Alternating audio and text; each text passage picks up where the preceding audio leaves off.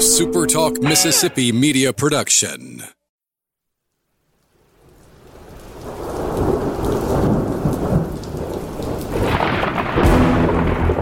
You're listening to Thunder and Lightning on Super Talk Mississippi. Covering Mississippi State sports like nobody else. Sports Talk Mississippi's Brian Haydad, along with Robbie Falk from 24/7 Sports, give you an inside look at the Bulldogs on the field, the court, and the diamond. This is Thunder and Lightning here on Super Talk Mississippi. Get ready Brian for Haydad, Thunder and Lightning.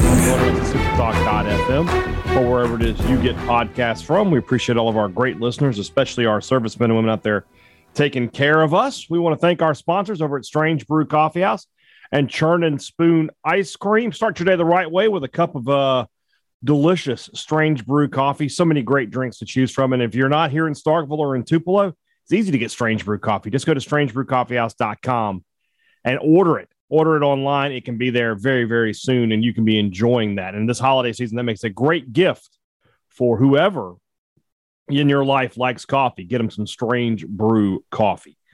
College Corner and collegecornerstore.com. This holiday season, when you're looking for maroon and white merchandise, you want to shop at the biggest and best selection of that in the central Mississippi area, and that's College Corner. collegecornerstore.com. All of the great MSU stuff you're looking for your home, for yourself, for your car, whatever it is, they've got you covered there at College Corner. Humble Taco is Starkville's newest and best Mexican restaurant, Mexican fare with Mississippi roots. It's a place like nowhere else. It's the most unique Mexican restaurant, I would say, in the state of Mississippi. It's different, and it is awesome. Next time you're in Starkville, make sure that you've got Humble Taco on your to-do list. You won't regret it. Get out there, grab a margarita, grab some chips and salsa, and grab some great tacos at Humble Taco. This holiday season, if you're looking for something different to bring to the Christmas party, how about a Firehouse Subs party platter? Those are a great addition to any Christmas get-together. Everybody loves them. And if you're looking to make your lunch decision really easy, go with Firehouse Subs. They've got locations in Starkville, Oxford, Columbus, Tupelo, Flowood, and Madison, and they can make it easy for you. Download the free Firehouse Subs app, order your sandwich, walk in, walk out, and, of course, with that app, you're going to pile up the reward points, and you'll be eating free sandwiches before you know it. So make sure you download the app and enjoy a great lunch at Firehouse Subs. It is Rumblings Day, Robbie Falk. Yes, it is. So hopefully, while we're doing the rumblings, no more coaching circle news. That was yesterday when we did the coaching carousel thing. That's my one concern with it, is that it's possible that by the time the show airs, everything is wrong or everything has changed. And that's sort of what happened to us with LSU bringing Brian Kelly to the fold. How much would you pay of your own money to get this? I have a rumblings question for you. How much would you pay of your own money to go to the first crawfish boil with Brian Kelly? That'd be fun, wouldn't it? They seem to be going after these coaches with kind of Midwest, northern backgrounds. That's the guys that have had, seems like, the most success. Yeah. They don't really fit in. Like they got the guy that fit in, and he turned out to be a disaster in the end. Although he did win a national championship, but they got the guy that was one of their guys, and that only lasted like a few years. But he also got a national championship. Yeah, I mean, which proves anybody can win a national title there, it seems. Right. It's like there's a pressure to doing it, right? Like, the last three guys won a national title. That's what we expect from you. But at the same time, if Ed Orgeron and Les Miles can do it, it feels like anybody can do it. So right. We'll see how it goes for them. We'll see how it goes. All right. Let's jump into these questions. We've got one from Depressed Dog. Oh, it's too bad. Well, why depressed? Why? Because he cheers for Mississippi State. You might be right. How come when Dan Mullen phoned it in coaching the Egg Bowl and left Mississippi State for Florida, angry State fans were told to be grateful for the time you had with him, while Sooner fans are being praised for their anger when Lincoln Riley did basically the same thing? Who's praising the Oklahoma fans? I don't know. I'm not seeing that. Couldn't tell you. All right, I guess we're moving on. I would say that the answer to that is, though, nationally, Mississippi State fans are going to always be told, like, hey, you guys, you had a winning season, you should be happy. Whereas Oklahoma fans be like, oh, my gosh, who would leave Oklahoma? So, Well, it's never happened there before. It's happened at Mississippi State many times. And it is obvious it's never happened there before when you look at the reaction of their fans. People talking about, is it illegal to flip recruits? Like, what kind of have you not been paying attention to the sport the last 10 years? You got Dan Wolken writing articles about how the NCAA's got to step in and create a window where you can hire coaches. Guys, signing day is in 2 weeks. You got to have Dan Wolken. Dan Wolken has just got to go cover something else. Football is not for him. I don't want to go too far down the Dan Wolken road, right? Because we all have to admit, when he was crushing Ole Miss during the NCAA investigation, we all loved it. But it's obvious he's an equal opportunity antagonist. But for a guy whose job title is cover college football, he doesn't seem to enjoy college football, which, I feel like if you're going to cover something, you should. I can't tell you the number of times where he's been covering something where like something's going on, right, in college football, and he's watching tennis. Yeah. It's like it doesn't make any sense. It's almost like he's just a troll at this point. It does. It feels that way very much. On a scale of 1 to 10, how worried should MSU fans be about the leaked Oklahoma rumors? I would say 1. Yeah, that's not going to happen. If that happens, they've missed on literally everybody. I don't see them hiring him. Yeah, I agree with that. I agree with that 100%. All right, let's move on. Carter Bentley asked, do we subscribe to the theory that Kevin McAllister became Jigsaw? Also, his dad is definitely in the Chicago mob. The mafia thought process behind that has always been interesting to me, that Kevin McAllister's dad could afford a house that looked like that, basically like an 8-bedroom, 2-story mansion, and had enough money to pay for his entire family to go to Paris for Christmas. So I get that. I get where the whole underworld connection is, but I have never seen the one about he grew up to be Jigsaw. Makes sense though, right? I haven't either, but yeah, obviously he had some demented things going through his head at the time, at that stage in his life, and I can only imagine what happened as time started to move on for him. But plus the trauma of being left not once but twice by his family. Yes, that's something that would stay with the kid. I think there's a new Home Alone on Disney Plus. I've heard that. Yeah, that I watched the other day because I was thinking, I'm trying to keep my daughter busy. Let's get like a nice family Christmas movie. The kid on there is just completely unlikable. The new Kevin, really. He's like British, and he's just, he's just really unlikable. There's something about him, like it's just I didn't understand how I'm supposed to be cheering for this kid. And like the premise of it is like this guy feels like he had a family heirloom taken from him, or he did have a family heirloom taken from him. Okay. And he blames the kid for it, so he's trying to go to the house to find it from the kid. Mm-hmm. So I'm kind of cheering for this guy and not the kid. I didn't understand the booking there, but it is what it is. I liked Kevin, but I could see that. I could see Kevin turning into this psychopathic serial killer that sets these booby traps for people that are pretty much. I like where we're going with that. I would like to see a prequel, something between Home Alone and the first Saw, that was like his breaking point. I want to see what it was.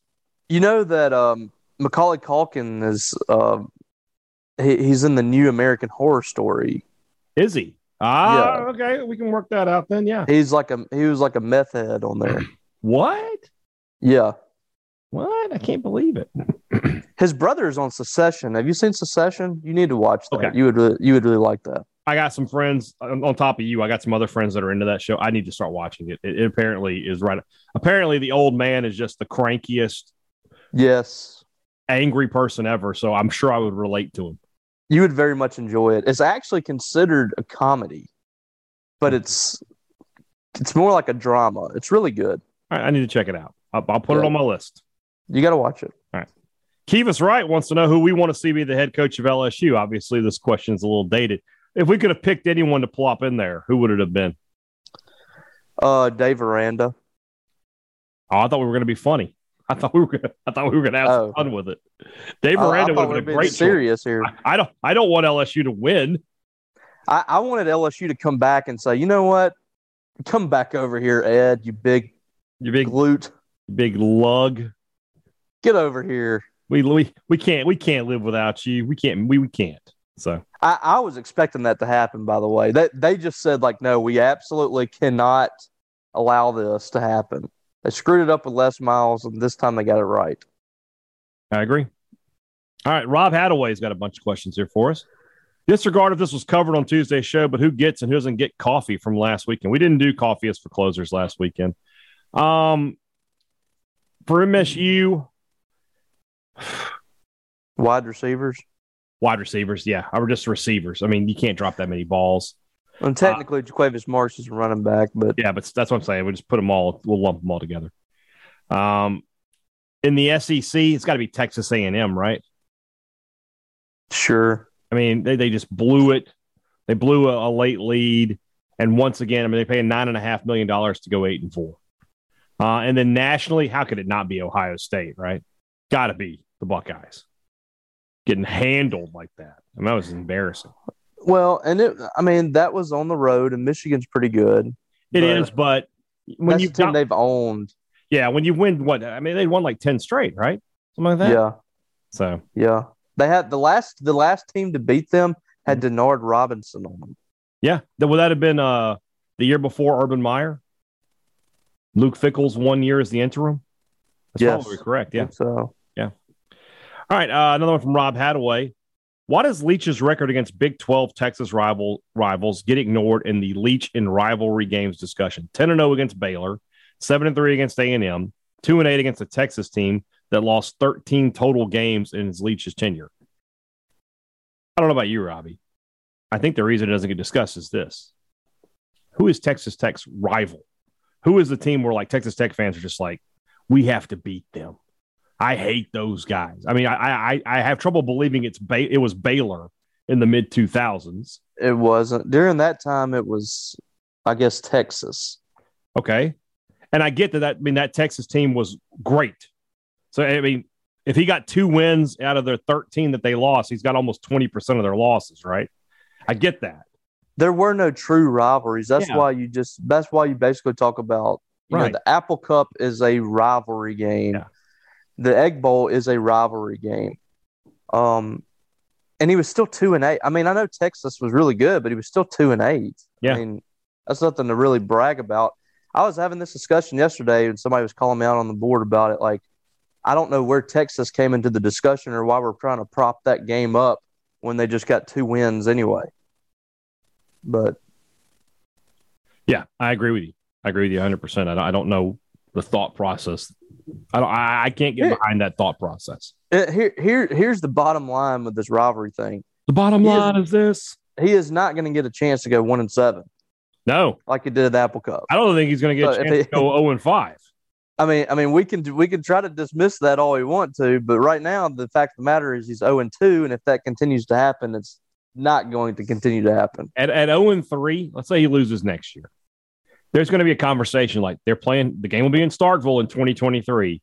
You best win that game. Yes. You cannot continue to lose this. Right.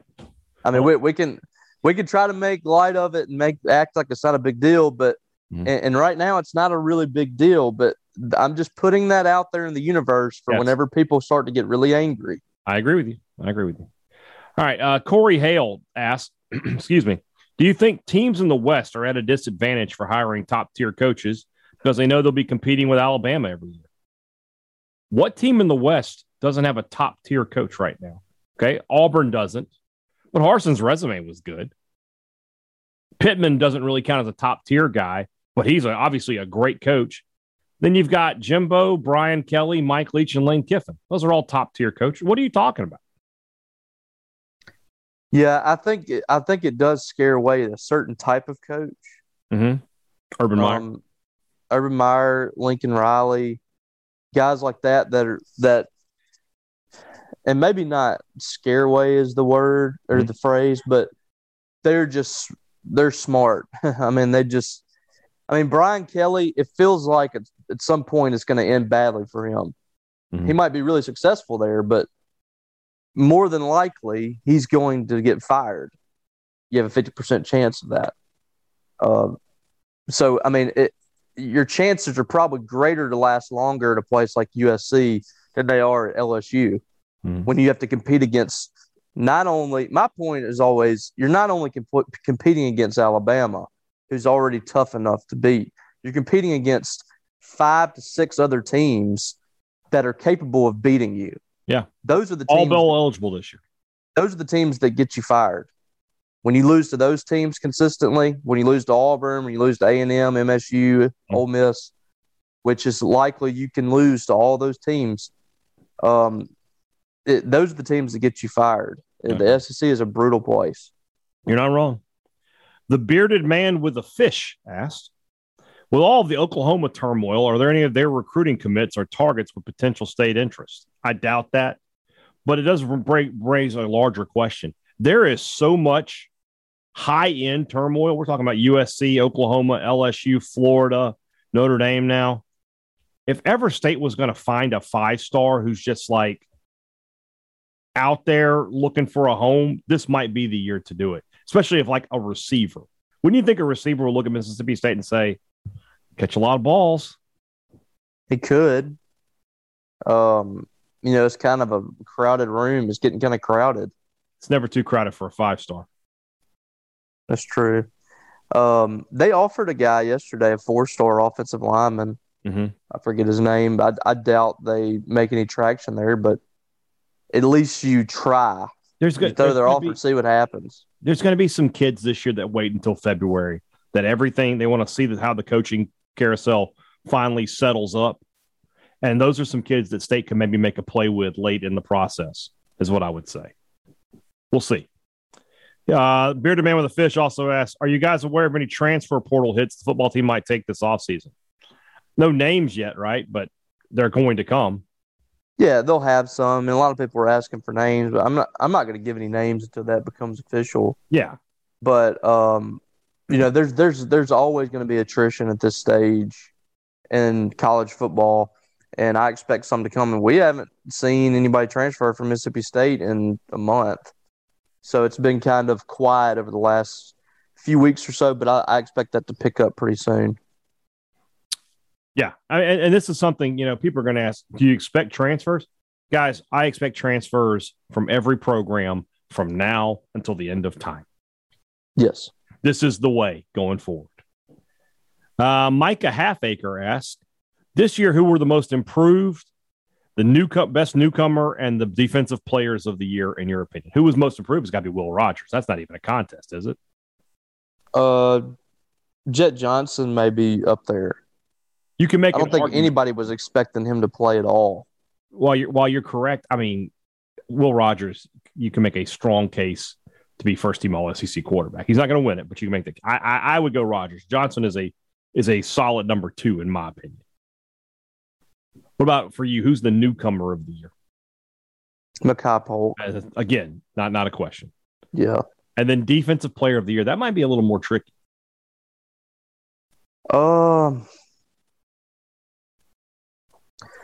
A couple of the most valuable players on defense would probably be Tyrus Wheat and Martin Emerson. Mm-hmm. They might not have the best numbers on the defense, although I think Tyrus Wheat does have the best from a pass rushing standpoint, but they did a whole lot for the defense that you didn't notice. I mean, you hardly ever noticed Martin Emerson. Mm-hmm. We noticed him against Alabama and Auburn, and that's pretty much it. Yeah. You didn't hardly see him the rest of the year, and that's because he was shutting down his side of the field.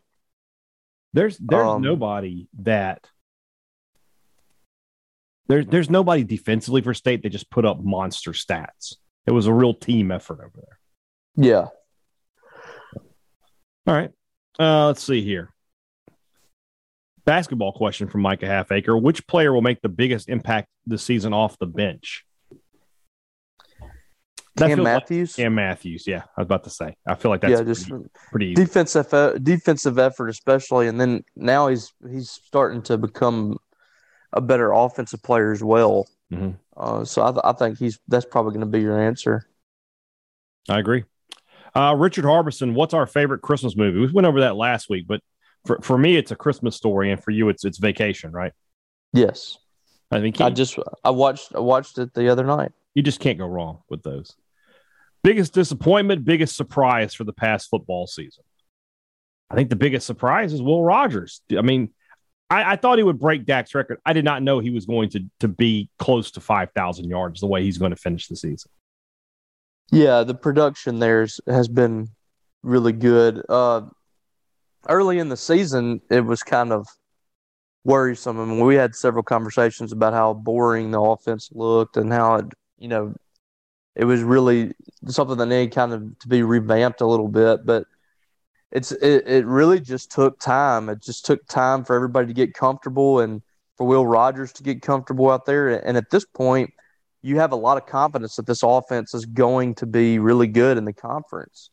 So I think that could be up there for the biggest surprise. Disappointment,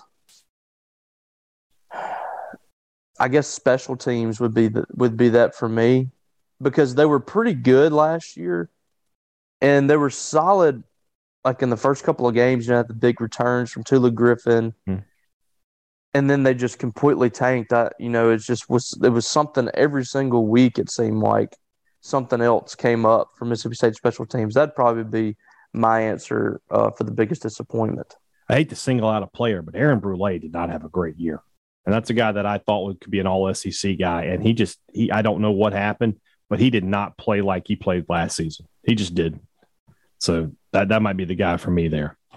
He seemed to be better as the year. He got a little better, but it was not what we projected, I don't think. No. Go ahead. I was thinking preseason that he was getting snubbed on some all-SEC things. I was completely wrong on that. Yeah. Ryan McDuff, which of these would you take? A win against Ole Miss, so we're tied with them for second in the West and with the Egg at 8-4, 5-3, or wins against LSU, Arkansas, and Memphis. We're tied with Ole Miss for second in West, but we lose to the Egg Bowl 10-2, 6-2. So I guess the question is, pretty simply, are you willing to, have a better season, but you lose to Ole Miss? Which of those would you rather have? Well, you won 10 games. I mean, that's a big deal. That's only happened, twice? Yeah. 3 times? Basically, this question is, would you rather have 2010 or 2014?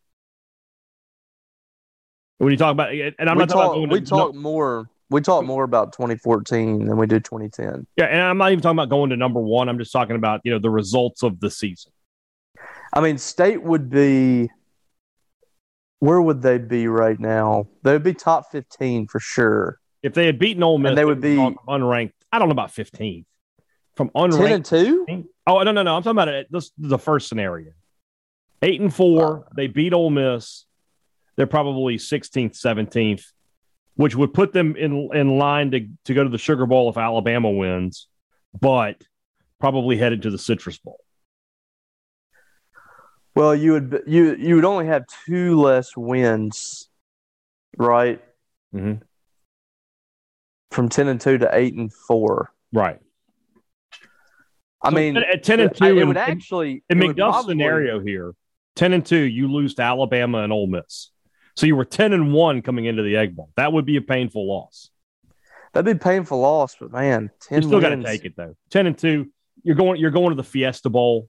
You got to take that. Yeah, you would have more momentum. I feel like at this point at 8-4, because at that point you said, okay, all of our struggles came in the first part of the season. Right, I agree.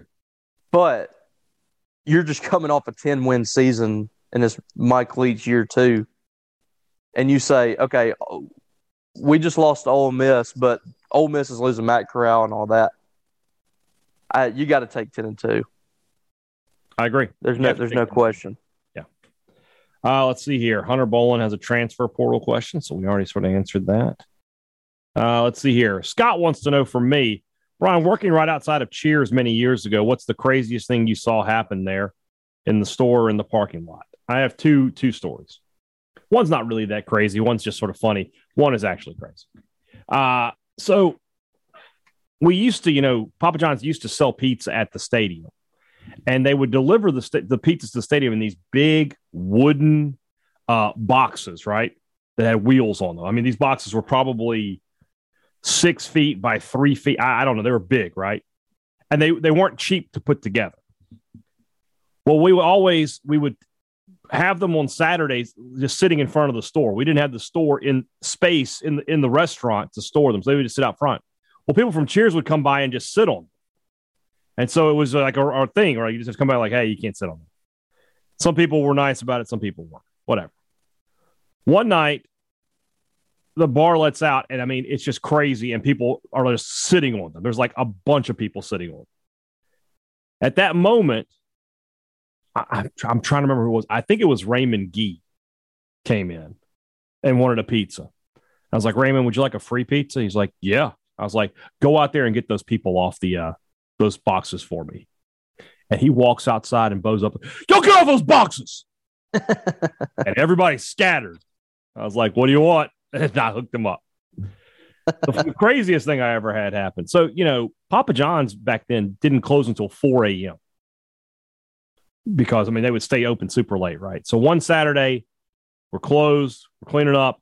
The dumpster's around back of the building, so you got to take the trash and walk around back, right? As I'm walking with a couple other guys, we're taking out the trash, I hear somebody banging on the Cheers door. Help! Help! This girl had passed out in the bathroom, and nobody checked the bathroom before they left. And so she was just locked in Cheers. Oh, my God. At 4 a.m. And like, God knows how long she'd been banging on the door, but nobody had noticed her. So she just woke up and realized where she was. And so we had to call. I think we found one of the bartenders. We had one of his phone numbers. This is, like 1995. Nobody's got a cell phone with everybody's contacts in or anything.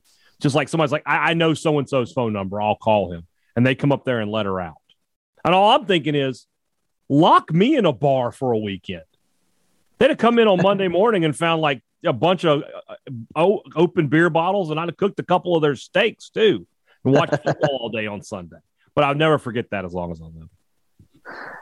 I never saw Cheers. Never? That was way before my time. Oh, you missed out, man. It's good times.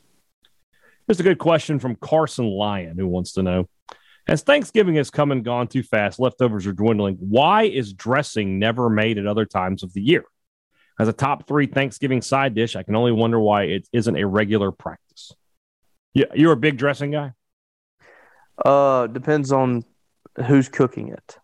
So if the dressing is good, you're good. If the dressing is good, absolutely. Okay. So, and some people it can get dry.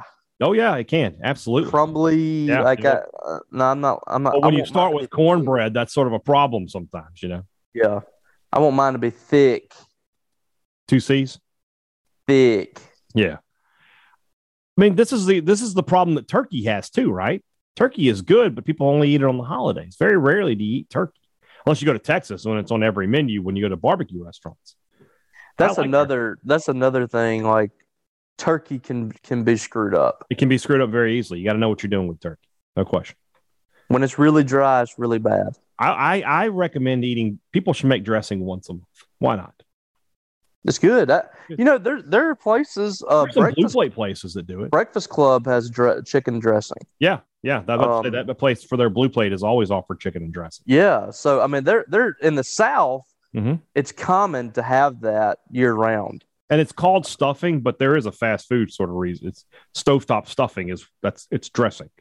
It's the northern crappy version. Stuffing and dressing is kind of different, is it not? They're not the exact same thing. Like, stuffing means it went into the bird, hence it's stuffed. Right. Dressing is cooked separately, but stovetop stuffing is called stuffing, but it's technically stovetop dressing. Gotcha. That's how I would look at that. Dub asks, how smart is Lane Kiffin with the trolling job he did before and after the Egg Bowl? Complimenting Lynch and has tweeted out twice sense about being 2-0 against us, but good luck in our bowl game. The new toxic way is to backhand compliment us. It's easy to do those things when you win. Yes.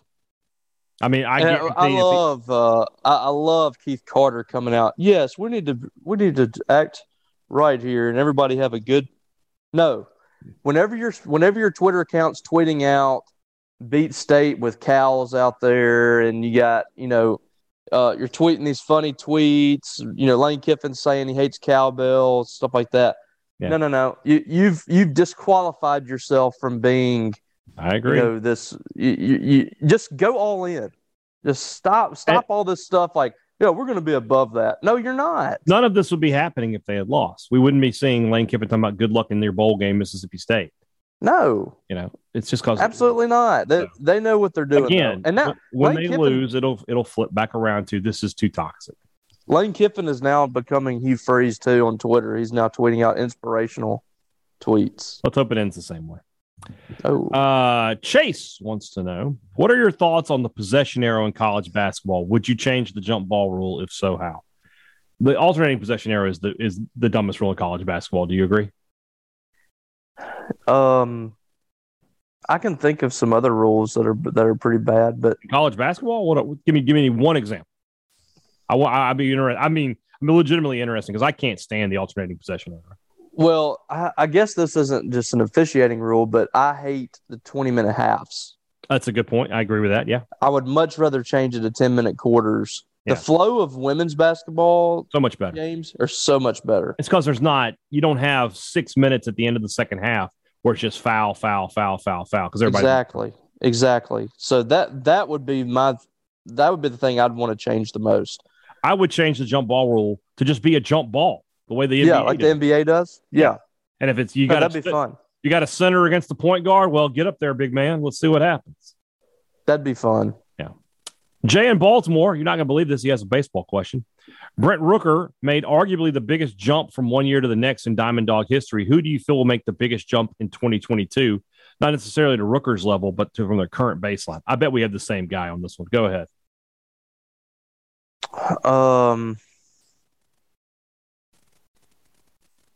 Gosh, I don't really. I don't really know. You go ahead, and I'll think of mine. I guess he kind of was showing it late, but but for the season he hit like 240 with 5 or 6 or 7 home runs, something like that. I expect this year to be well over 300 and double-digit home runs. I guess I was trying to think of a pitcher. A pitcher, okay. Casey Hunt. Casey Hunt could be that guy.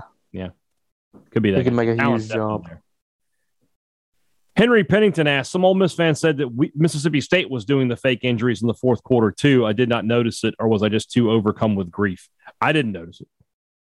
They had some guys go down, but it was like during plays. Yeah, I saw Colin Duncan start limping almost immediately after he missed a tackle and go down. If they're going to call that, But Jaden Crumedy did it too, but he did it on 2 straight plays. He was actually hurt. Yeah. I mean, there's nothing that compares to just dropping after looking at the sidelines for 15 and seeing seconds. Your coach saying, drop. Yeah. I mean, now we have film of Lane Kiffin doing it, and it's really pathetic. It is bad. And I just didn't understand doing it was my thing. Like, why are they even doing it? Because there was no need. Yeah. They were up 31 The last to 13. drive was annoying. It was annoying to watch that happen. I think they were doing it on purpose. They were. I think he was doing that on purpose. Trolling again. Sheldon Nations, what are your favorite Jackass clips? Jackass. Were you a big fan of the show? Yes. Do you have a couple favorite clips? I never really watched the show. I always liked the one whenever Johnny Knoxville dressed up as an old man. Yeah. That and the stuff with like Party Boy was always funny to me. Like I would always try to reenact that when I was in school. Go ahead. When they went to the golf course and they were blowing the air horn when people God, yes. That's a good one. He was like, why are you blowing that horn? He was like, I have bursitis. I forgot about that. My favorite ones are from the movie. The high five is a great one. The one where I don't know why it's so funny, but watching them stand in front of that mine, you know what I'm talking about? I think it's in the third movie where it's a thing that they put in front of embassies. It shoots out rubber pellets at an incredibly high rate of speed, and it's him and Bam and the other guy whose name I forget. And I mean, they have welts on them like the size of a good size hailstorm thing, a piece of hail, and it's just all over them. It's incredible. It takes them out. But my favorite is the B limousine. You remember that one? So it's Bam and Johnny, and the other guys, Wee Man, Steve-O, and I forget who the other guy's name is. I can't remember. They're in a limousine, and they pull up to Chris the thing. Pontius? Maybe. Yeah. I think that's right. Anyway, they pull up in this limousine, and Bam and Johnny are already there, and the top window was open on the limousine, and they dump like 500 bees into the limousine. Oh my gosh. And it's locked. Dude, that's dangerous. It is. It's locked, so they can't get out, right? And then they have the thing timed to set where one of the doors will unlock, but they pour just a boatload of marbles in front of the door. So as soon as they get out, they're all slipping on the marbles trying to get away from the bees. It's just really funny. When I was in high school, my friends and I did our own show. Oh God, we filmed it live. And we would my house was the roof of my house on the front end was like kind of slanted down. It was probably like 5-6 feet off the ground and went up. And so like we would do things like get on a scooter and ride down the roof of the house. Oh my! You're lucky. Jump into the concrete. We did it on the pool house of where my pool was. And we would do flips off the pool house into the pool. We did this thing called the Circle of Death, and it was like we like put bottle rockets in a circle or something, and they would just shoot and hit people. That was kind of stupid, but the other stuff was actually dangerous that we did. Yeah, that's hilarious. You're lucky to be alive. Winston Smith. Some stupid stuff. Yeah, well, I mean, that's what being young's about. Winston Smith. Will 2018 Mississippi State ironically turn out to have been Dan Mullen's best chance at a national title? I mean, I don't know if he would have won the title. Yeah.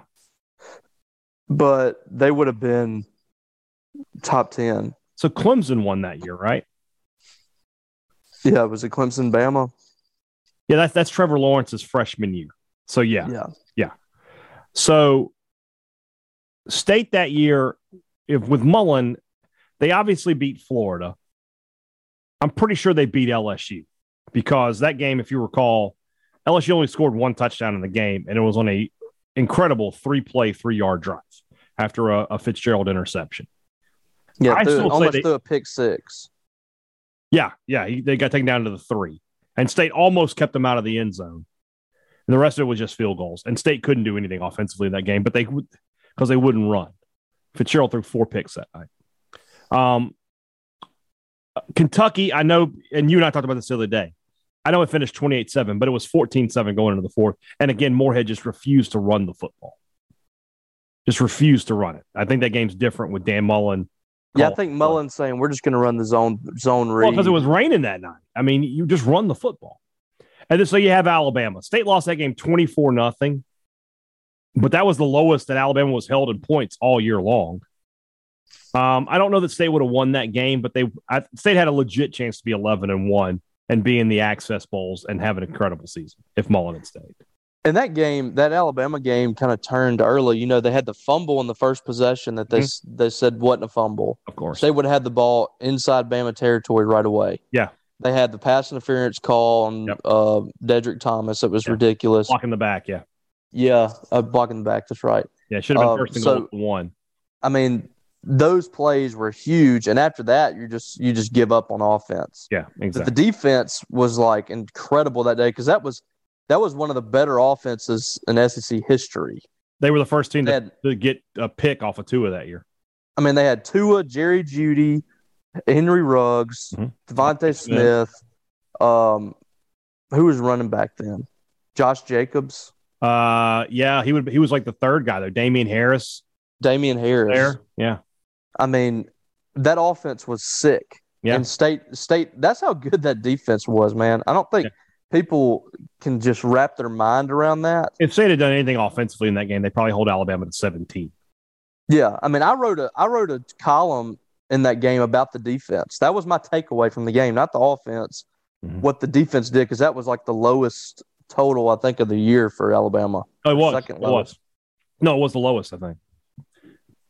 All right, Justin Strawn has our next questions. Well, before we do that, let's move on into the second half of the show, and that's brought to our friends at the Mississippi Beef Council, who want to remind you that if you head over to their Facebook page, please drop it a like while you're there, but there's where you can vote for the best burger and the best steak in the state of Mississippi. So whatever your favorite burger place is, be it a hometown place or a place you've traveled to, wherever it is in our great state, you can vote for them and you can get them a lot of great publicity, which they probably deserve.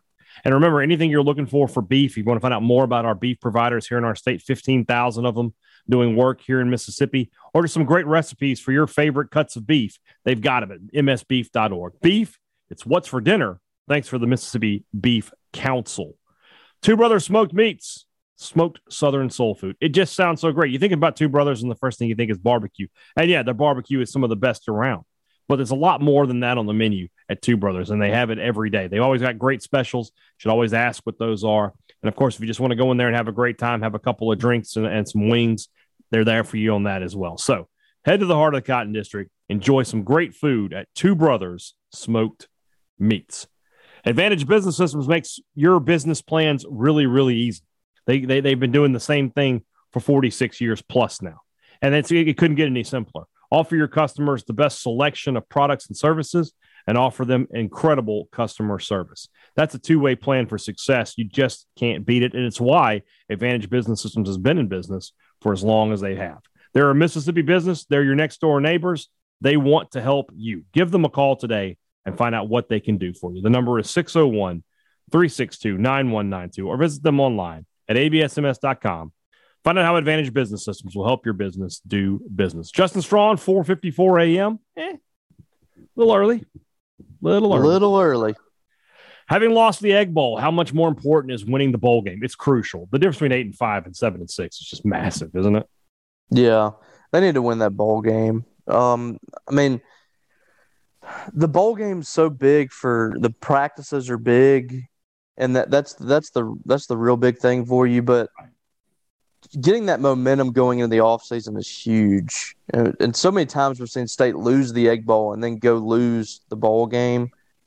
You need to win this game. You have momentum right now, and you struggled in the Ole Miss game, but you can kind of chalk that up to, it was rainy and your guys just didn't execute or whatever. You finished 4-2. You got a chance to win 5 out of your last 7 games here, win 8 games, which doesn't get done, all the time here at Mississippi State. So I think this is big. I think it's a really big game for Mississippi State, and they need to finish the job this year. I agree with you 100%. Yeah. Just like I said, a perception deal. 7-6, especially when Ole Miss is likely to be 11-2. 8-5 versus 7-6 is just incredibly massive. 7-6 is a great record. When you go to the Egg Bowl, it's 5-6. Yes. You're 5-6. You got to win the Egg Bowl. You go to 6-6, then you go to 7-6. Everybody's happy. 2-game winning streak. Nobody's happy on a 2-game losing streak. 8-5 is crucial for Mississippi State. We already answered that question about Oklahoma, and I got to be honest with you. He asked about the new Ghostbusters movie. I've only seen the first 2. I didn't see the first remake, and I haven't seen this new one yet. Have you? I have not. Okay, so we'll just skip it because we can't really answer the question. Here we are. Ford Polk. In hindsight, is Canizero getting was he talking about the movies, rank the movies, or the actual Ghostbusters? It said movies, right? Oh no, rank the 4 original Ghost. Oh, okay. Never mind. We will rank those guys then. All right, you go ahead. From worst to best? Yeah.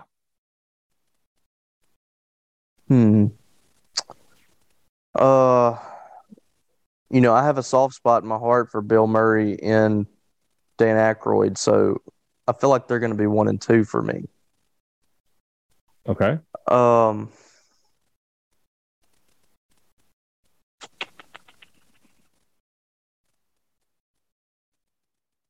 I'm going to say Ernie Hudson's probably going to be last. What's his character's name? Winston. And then I'm going to go Harold Ramis, Dan Aykroyd, Bill Murray. Okay. I don't remember all their names. I do, so we're just going to go with that.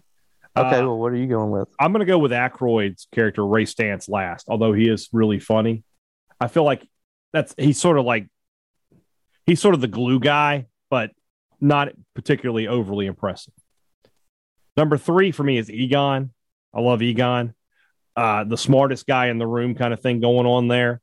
But sneaky funny, and Harold Ramis obviously is hilarious, but he does a great job of playing the funny guy who isn't trying to be funny. Winston is number 2. The other 3 guys are all scientists, right? This is what they've been their lifelong pursuit. Winston's just a guy looking for a job. Imagine taking a job and then you basically have to combat the forces of evil. That takes a rare breed. Not everybody could just do that, So he's number 2. Venkman is number 1. Bill Murray, just hilarious. Bill Murray, one of the funniest guys that ever lived, and he really comes around.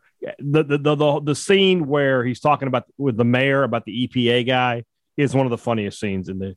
Yes, it is true. This man has no, and I can't say it. So a lot of what he did was ad lib. That's what's impressive about that. Okay, next questions are from Ford Polk. Is Cannizzaro getting fired the best thing that could have happened to Mississippi State baseball? I don't think that's the correct answer. I don't really know because it felt like he was kind of a superstar in the making. Yes. I mean, we heard some rumblings after he was fired. There was some dissension maybe in the locker room. Some players didn't. But I think that was like him for being distracted, though. I think a fully locked in Cannizzaro with the way he was going to recruit. I don't know that State would have won the national championship last season, but one was coming. I mean, you look at it. Mm-hmm. He got Tanner Allen. Mm-hmm. He got Kellum Clark, mm-hmm. Logan Tanner, guys like that. I mean, he recruited Austin Hendrick, who ended up getting drafted very early. He was recruiting at as high a level as Mississippi State's recruited. Yeah, and that was only going to get bigger because he was coaching to that ballpark. Yeah, he had not been able to coach in that ballpark yet. Exactly.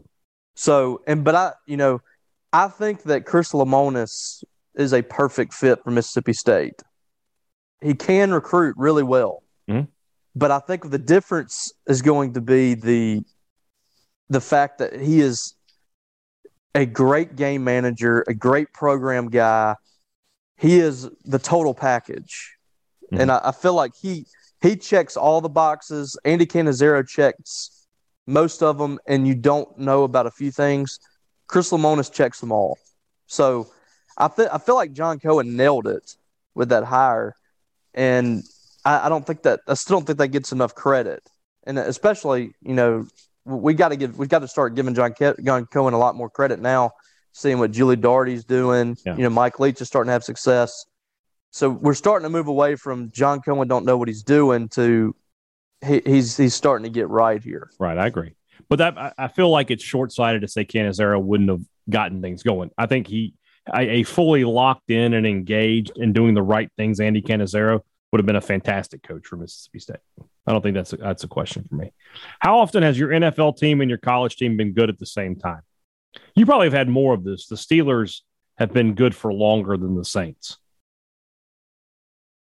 Yeah, I mean, it doesn't happen a whole lot, though. What's the best year you can remember for both teams? I'm trying to remember what the Steelers did in 2014. I think back then they had Le'Veon Bell, and I want to say they had Le'Veon Bell and Antonio Brown. That team went 11-5. They won the North, and they lost in the wild card to the Ravens. Okay. Yeah, so that might be it. So 2009, they went to the Super Bowl. State was not great. Yeah, but they won the Egg Bowl that year. 2004. Oh, no. God, nope. No. Or 2005. Either one of those. Nope. No, yeah. So the Saints Super Bowl year was also 2009 for me. So that would have been a year for State that they weren't great. 10, the Saints lost in the wild card round. Was the wild card round? Yeah, to the Seahawks with the beast mode run. And State was 9-4. That might be the one for me. That might be the best year. 2010 was when the Steelers went to the Super Bowl. So that's a good year for State too. So yeah, so that might be up there. Yeah. 2010, 2014 is probably going to be. I agree. Alexandra Watson says, "Happy birthday!" Thank you, Alexandra. If someone gave you $1,000 to buy yourself a birthday present, what would it be? So 1,000 is like right on it's sort of the line between I can buy a really nice gift and I can buy something crazy. You can't buy anything crazy with 1,000, but you can buy a really nice gift for it, right? So what are you thinking here? I mean, at that, it's probably like jewelry or something, like a Rolex. No, maybe not a Rolex. It's probably more than that. Mm-hmm. But something like that, maybe. I'm trying to think of something that would be $1,000. A trip, vacation. A PS5. Is it $1,000? That's what I'm looking at on Walmart.com. Oh my God. Let's see here. I won't be getting a gaming console anytime soon. If you want to buy directly from, well, no, I take it back. It's only $499 on PlayStation.com. So okay, so $500 there. And then how much is, let's say, a really good TV? You can probably get some Black 70, Friday deals. Yeah, you can get a 70-inch TV for $400. So yeah, I'm going to buy a PS5 and a big TV. I was watching Succession last night, and one of Logan Roy's sons, Connor, the oldest one, he had what looked to have been a 150-inch TV. Gosh, maybe larger than that. That point's a movie screen. It took up the entire wall, and that just popped to me, and I was like, I want that. Yeah. So I think I might go with that. That's probably a little more than $1,000 though.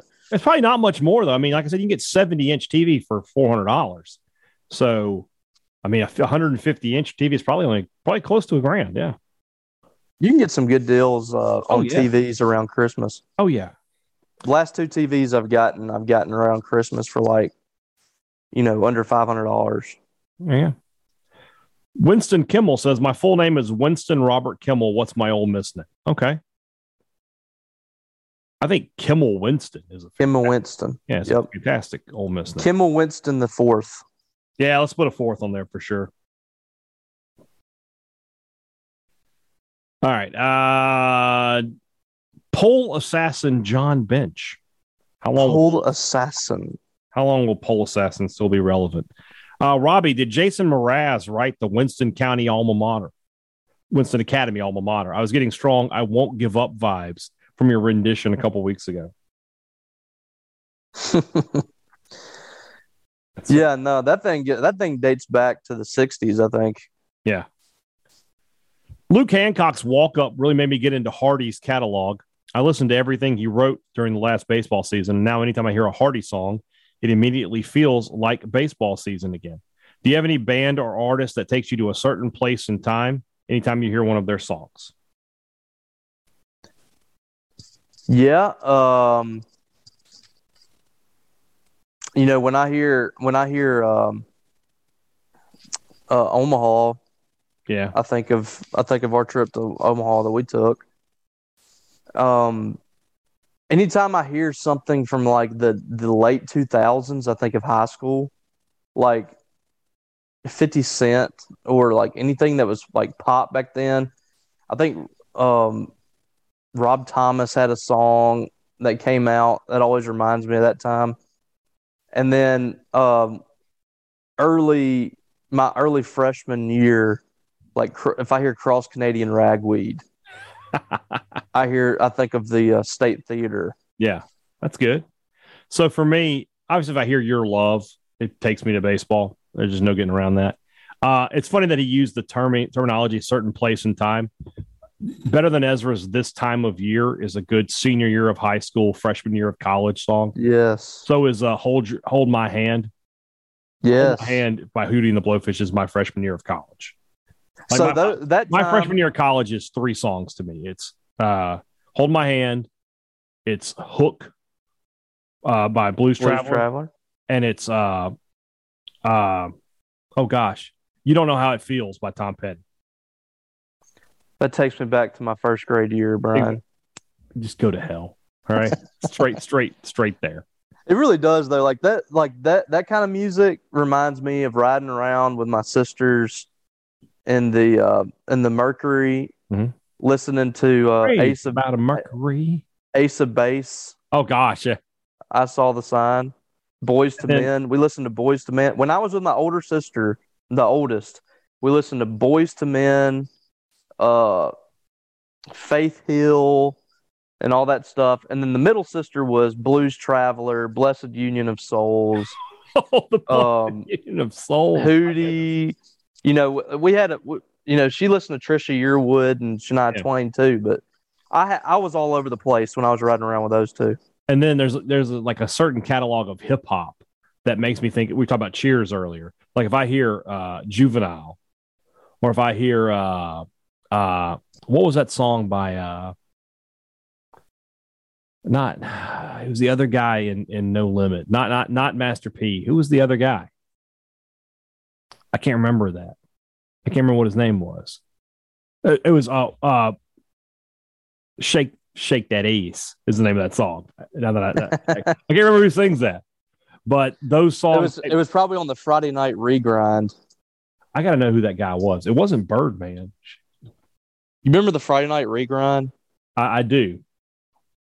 Mystical. Yeah. Oh. Or if I hear even Return of the Mac. I know we make that with Danny P nowadays, but that song goes and takes me back to Cheers too. All right. Martin Smith, why do vehicle speedometers show mile per average over 100 when pretty much all of them cut off at 100? I've gotten over 100. You gotten over 100? Gotten over 100 in my vehicle? Yeah. Yeah, when I had my Pontiac Bonneville whenever I was in high school. Fine. When I get on Highway 25, I got up to 120 and it cut off. So it's another funny Papa John story to me. So if you ever worked in a restaurant, there are training videos, right? They make you watch videos. So I'm watching the one as the GM, I have to watch them all. So I'm watching the one on delivery, and I'm sitting there in the office. It's me and one of my assistant managers, and we're just sitting there watching this video. And they're watching the delivery thing, and it says you have to check your odometer before every shift, right? You're supposed to know how much your mileage is. So he says, "Hold up, pause that." And I paused it, and we're looking at it, and I was like, why does that guy's odometer go up to 240? And we look, and there's a little horse on it wasn't an odometer.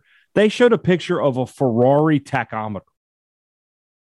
It's a Ferrari for a Papa John's delivery video. I was like, who? I was like, it says 240. Who's going 240? That's always got to deliver those pizzas. I mean, they got to get there, man, I guess. Zachary Cooey asked, does State and Ole Miss get bumped from Thanksgiving with the return of A&M versus Texas? Down the road, that's a possibility. I have been told that the series has definitely been renewed for at least another 2 games for Thanksgiving, though. I want Friday. Not happening in the next 2 years. I know, but I want Friday. Yeah. What's worse, also from Zachary, 15-yard penalty for continuing to run the ball if your helmet comes off, or the new overtime setup? The new overtime setup is worse to me. I didn't know that was a penalty if you continue to run. I didn't either. Yeah, that overtime setup is stupid. It's just dumb. It's dumb. I mean, that doesn't change anything if you're continuing to get 2-point conversions. You're actually making it easier for somebody to score. The percentages of getting a 2-point conversion is higher than kicking a field goal. Yeah. So I'm not sure what the I'm not sure what the thinking is there. I mean, you're talking about once in a decade something happening like Texas A&M and LSU did. Yeah, I agree. Maybe once every 2 decades. Maybe once every 2 decades. Yeah. And that, I mean, to go to the extent that one did, I don't think has ever happened. Mm-hmm. But something close to it, it rarely happens. Mm-hmm. Yeah, really stupid. I hate that rule. I agree. Mangum Cafe. Imagine the year is 2018. What is the score of the Tennessee State game? So I went back and looked here. State played an FCS team in 2008. They played Southeastern Louisiana, and they won 34-10. So something like that, probably, right? Yeah, I think so. Again, no Croom team ever cracked 40. Now 2004. Mm-hmm. That might be a different story. Yeah, well, different story. Was Florida 2018 the last time Davis Wade was packed out? It was packed in 2019 for the Egg Bowl, wasn't it? Pretty much. There were some empty seats, but for the most part, I mean, it was a really good crowd, I thought, last week. Yeah, I agree. I thought it was a decent crowd. I get what he's saying from packed out, though. Like, it's been a while since State's had a real sellout. Yeah. I don't know if you're going to see a true sellout much anymore. No, I agree with you. At some point, do you think people start scaling down? Yes. I would expect State's next expansion to be sort of what Kentucky did and sort of maybe chair back the stadium, and you cut down your seating capacity, but you give everybody a little bit better experience. I would make it a premium experience. Yeah. Is what I would do. Experience is more important than capacity right now. Yes. If you want to get people to get off their couch and come up here and pay to park and have to sit and it's hot, you got to give them something worth doing. Man, some of the loudest games I've ever been to at Mississippi State, there was like 35, 40,000 people there. Yeah. I mean, it's that you're not going to change the atmosphere negatively by doing that. I think you actually make it better. I agree. If what is it now? Like 62.5 is the total, is the listed capacity. You could bring that down to like 58,000 and it wouldn't be that big a deal. Yeah. I mean, that's as many people as you're getting in there anyway right now. Exactly. Nobody's coming. Exactly. Tucker Medlin, when people talk about raising expectations or elevating the program, what does that mean? Realistically, can State do better than the 5-year cycle that y'all talk about? It would, for me, and you tell me if you disagree, there were 2 things would have to happen for State to break out of what we describe as the 5-year cycle, where they have 1 year where they're a 10-win team. The rest of the time, they're between 5 and 8 the whole time. 1, you need a T. Boone Pickens. A lot of money. You need somebody to come in and say, here's not $1 million, not $10 million. Here's $500 million. And I want it spent. And they can't just be like, I'm giving this to the university. I'm going to sit down with John Cohen and we are going to plan out how we're going to spend this money on football. We are going to put a ton of money into our recruiting. We're going to build world-class facilities where the football team is going to want for nothing. You got to have that first. And then you have to hire a coach who makes recruiting priority 1 so that you can take advantage of those kind of things. That's how you do it. Yeah, I agree. And I think that is kind of the key for Mississippi State is the money. Mm-hmm. I mean, look at the money that LSU is throwing around. Mm-hmm. I mean, Alabama could do the same thing. We now have 2 coaches in the SEC West on 10-year, $95 million fully guaranteed contracts. Yeah, and it's only going to get worse. I mean, we talked about this the other day. Like, when do you draw the line? Who is going to be the person that says, okay, we're pulling back here? Right. We're going to pay $5 million. We're going back to $5 million. Yeah. What's the number? I mean, we're at 9.5. Is it 12? Is it 15? Somebody's gonna be getting paid $15 million, $10 to $15 million to be average. That's the thing, and we've talked about that before. Is I if I had to guess, Pittman's probably the lowest paid coach in the conference in the SEC West, right? Yeah, but he's going to get a big raise now. So let's put him at $5 million, right? Kiffin's going to get a raise this cycle. He's probably going to go up to like $7 million. Leach is probably going to get a small raise. I wouldn't be surprised to see him at 5.5, maybe even 6. Wouldn't be totally surprised. And then you've got Harsin, who I would assume is probably around 3, but we'll see, right? But even then, $3 million is a lot of money. Somebody's going to get paid at least $3 million a year to finish dead last in the SEC West. Yeah. It's not like the last place guy is a guy who's making 1.25. Dead last, $3 million might get you dead last in the SEC West. And if you're A&M and you don't get things figured out, it could be you at $9.5 million dead last in the SEC West. I mean, I know what the market to last than they were to first. Yeah, I know what the market says. I think $5 million is too much for somebody like Mike Leach, who's won 4 in 7 games. Yeah, but that's what he came in at. Right, and like I said, I know what the market is. That's middle of the pack in the SEC, so I can't blame Mississippi State for that. But that used to be like what Nick Saban was making, and now we've jumped up to $10 million. Yeah, Saban came in at $4 million a year, and we all were like, "That's an incredible amount of money for a college football coach." And now it's not even, it's barely even a starting point for a negotiation. I mean, what was Mullen when he was hired? Like 800 or something? Yeah, under $1 million. I mean, State paid Vic Schaefer that. Vic Schaefer was almost up to $2 million. I think he was over $2 million actually. Mm-hmm. Yeah, a women's basketball coach. So but whenever you're making 30 plus per year or whatever it is on the SEC network or whatever the number is now, you can spend that kind of money. I just wish I was getting raises like that. I'm making the same amount of money I was making at the newspaper whenever I came in 2015. It would be nice. It'd be nice to get one every year. Especially, it'd be nice to get one every year, whether you did a good job or not. Well, there are coaches who just in the name of recruiting will get an extension and a raise just so they can show stability. Yeah, and it's inflation too. I mean, think about that. Like, people are making the same amount of money like I am 7 years, and we've had, the economy's up and down, gas prices, and I'm making the same money at one of my jobs. Yeah. I mean, and that's happened all over the country in places. Yeah. John Burnett says, Brian Kelly really had a meeting this morning at 7 a.m. Adam Rittenberg reported it lasted 11 minutes. Would you show up to a 7 a.m. meeting after that group chat went public? If not, what's the earliest you'd show up to be told what you already know? I'm definitely not showing up at 7. No. That's going to be like, let's meet after lunch. He's going to learn. He's in Baton Rouge now. Yeah.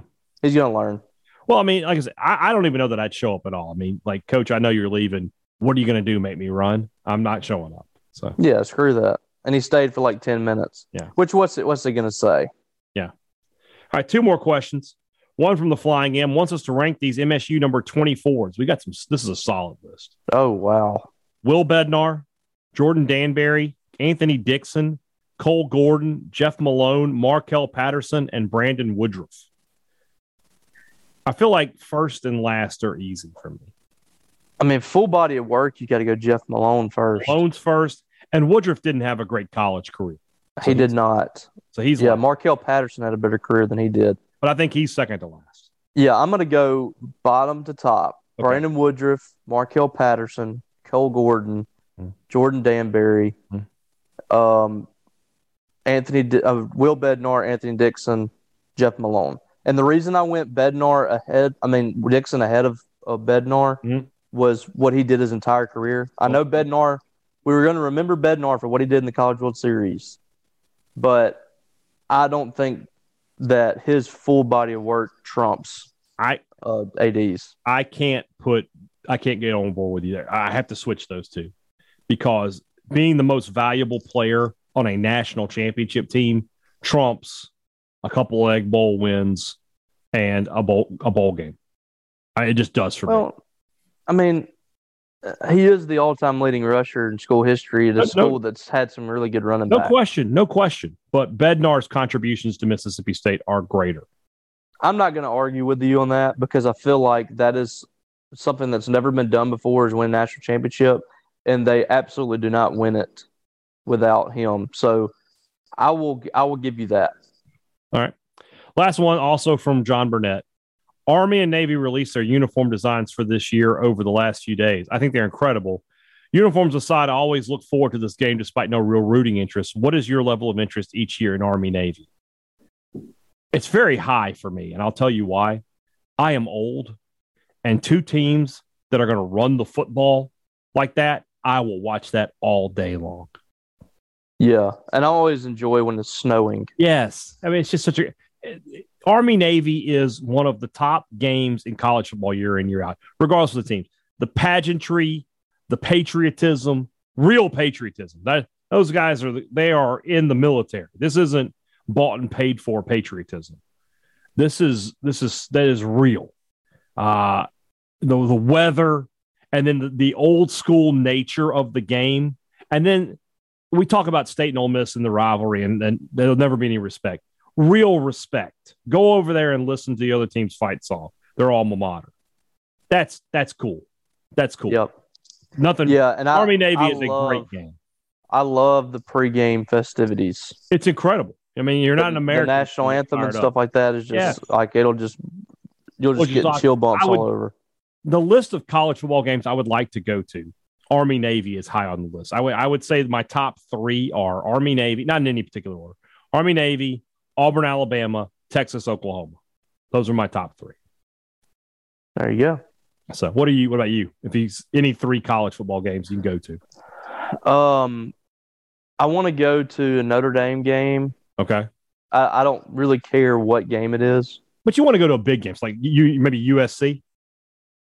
Yeah, but I mean, as long as it's a big game, I don't really care who it is. I just want to be in the stadium. Right. I want to go to historical spots. Right. So I want to go there. I would enjoy going to an Army Navy game. Mm-hmm. I still have not been to LSU. Oh, okay. I would love to go to LSU game at night. Yeah, okay. That's fair. It never lines up for me to go. I always got to cover a high school game on Friday. We're going to LSU this year, buddy. We're going. I'm gonna go as long as it's a night game. I will go. All right, we'll see you there. All right, guys. Tomorrow's show. We're gonna talk recruiting on tomorrow's show. It's time to start putting a little attention on that. Plus, that's Wednesday for Thursday, so no basketball just yet. But maybe we'll talk a little basketball on tomorrow's show as well. Plenty to talk about though. Also, we'll the Connerly Trophy presentation is happening. I actually am heading down there after we wrap up here for Sports Talk. So maybe we'll talk a little bit about next year's Connerly, how Will Rogers, he's going to be the odds-on guy for the next 2 years. So we'll talk about that. All right, guys, have a great Wednesday. Back with you on Thursday. For Robbie Falk, I'm Brian Haydad. Thanks for listening to Thunder and Lightning on Super Talk. Time to play the game!